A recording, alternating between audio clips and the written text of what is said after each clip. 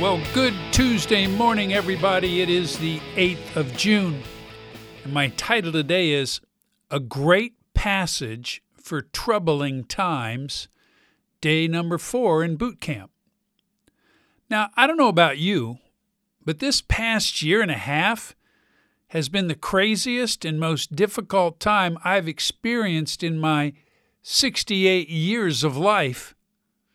Never have I had to deal with a pandemic that has ended the lives of 3,670,000 people worldwide, and that's probably an underestimate, with almost 600,000 people dying in the United States. Add to that massive unemployment, all the political unrest relative to the election, the insurrection of our Capitol building, all the racial tensions erupting, and so many mass shootings.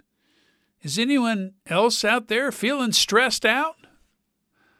Today's passage in the 180 Boot Camp Manual just might be one of the most important passages for the times in which we are living right now. It gives us some very clear guidance in how to handle stressful times and how to fight against the worries of our world by using the power of prayer. So here's the passage for today.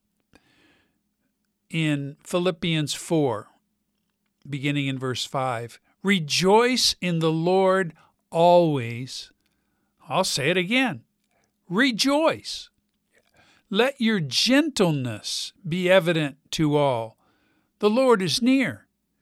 Do not be anxious about anything, but in every situation, by prayer and petition with thanksgiving, present your requests to God. And the peace of God, which transcends all understanding, will guard your hearts and your minds in Christ Jesus. He goes on. Finally, brothers and sisters, whatever is true, whatever is noble, whatever is right, whatever is pure, whatever is lovely, whatever is admirable, if anything is excellent or praiseworthy, think about such things. Whatever you have learned and received or heard from me or seen in me, put into practice, and the God of peace will be with you. Man, that sounds good, doesn't it? The God of peace will be with us. And the peace of God, which transcends all understanding, will guard our hearts and minds in Christ Jesus. I don't know about you, but that sounds pretty incredibly valuable to me. So Paul tells us 3 very important things in this passage. First, he commands us to rejoice always. I don't know about you, but that's not usually my first response.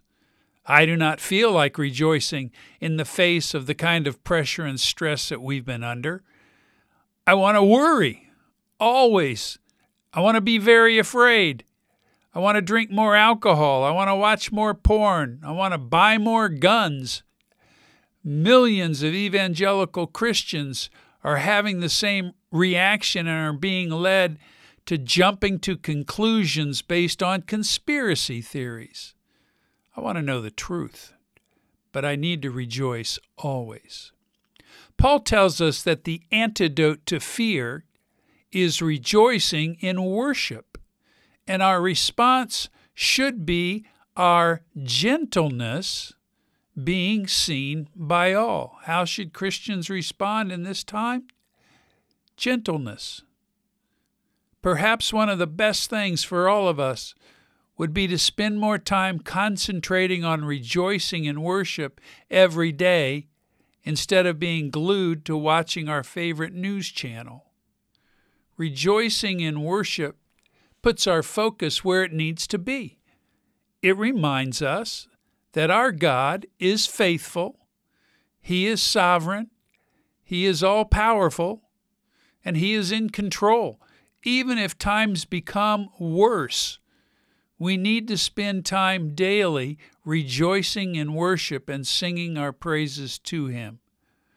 Worship isn't just to be done corporately in the church when we're gathered. Worship is to be done daily in our lives through rejoicing. And again, I'll say it, rejoice. The second thing Paul tells us to do is we need to focus our prayers on giving thanks, praying about everything and being anxious about nothing. Paul tells us that no matter what is happening around us, the antidote to anxiety attacks is praying prayers of thanksgiving. Pray through your fears. Pray whatever you're anxious about. Pray about it with thanksgiving. Take your concerns to Jesus, who, by the way, is sitting on a throne of grace, that He might help you in your time of need. So we're told to be praying our prayers in every situation with thanksgiving. Now that with thanksgiving is critical. For example, I could get all wrapped up in what I see happening in the legislative and executive branches of our government.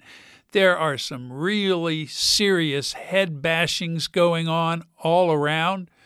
Watching and worrying about it is only going to lead me deeper into anxiety. We seem to get wound up with anxiety a little tighter every day. Well, what if instead of just watching the news, you make it a matter of prayer and, as we're told in the passage, pray with thanksgiving? We're told to pray for our leaders, even for those on the other side of the aisle from where we stand. Pray for all of our leaders, that God would give them wisdom to do their job of managing our nation well. Third, here's the third thing Paul commands us. We need to keep our focus on whatever is true, whatever is noble, whatever is right, whatever is pure, whatever is lovely, whatever is admirable.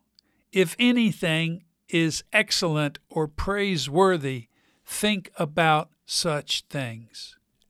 Are you doing that? Or are you keeping your focus on the lies and political spin instead of whatever is true? What's going on right now that is noble or right, pure, lovely, admirable, excellent, and praiseworthy? Fear and anxiety will come out of our brains focusing on all the trouble around us. However, I've found that I can still keep tabs on what is newsworthy and know what is going on without being consumed by it and the anxiety it all brings. You know, the people who produce the news are really good at their jobs, and they know one central truth about us. We are drawn to situations where there is tension. Tension draws and keeps our attention because we want to know what is happening and is it being fixed, which is why almost every news story is late breaking news, this just in. See, they're creating tension right there.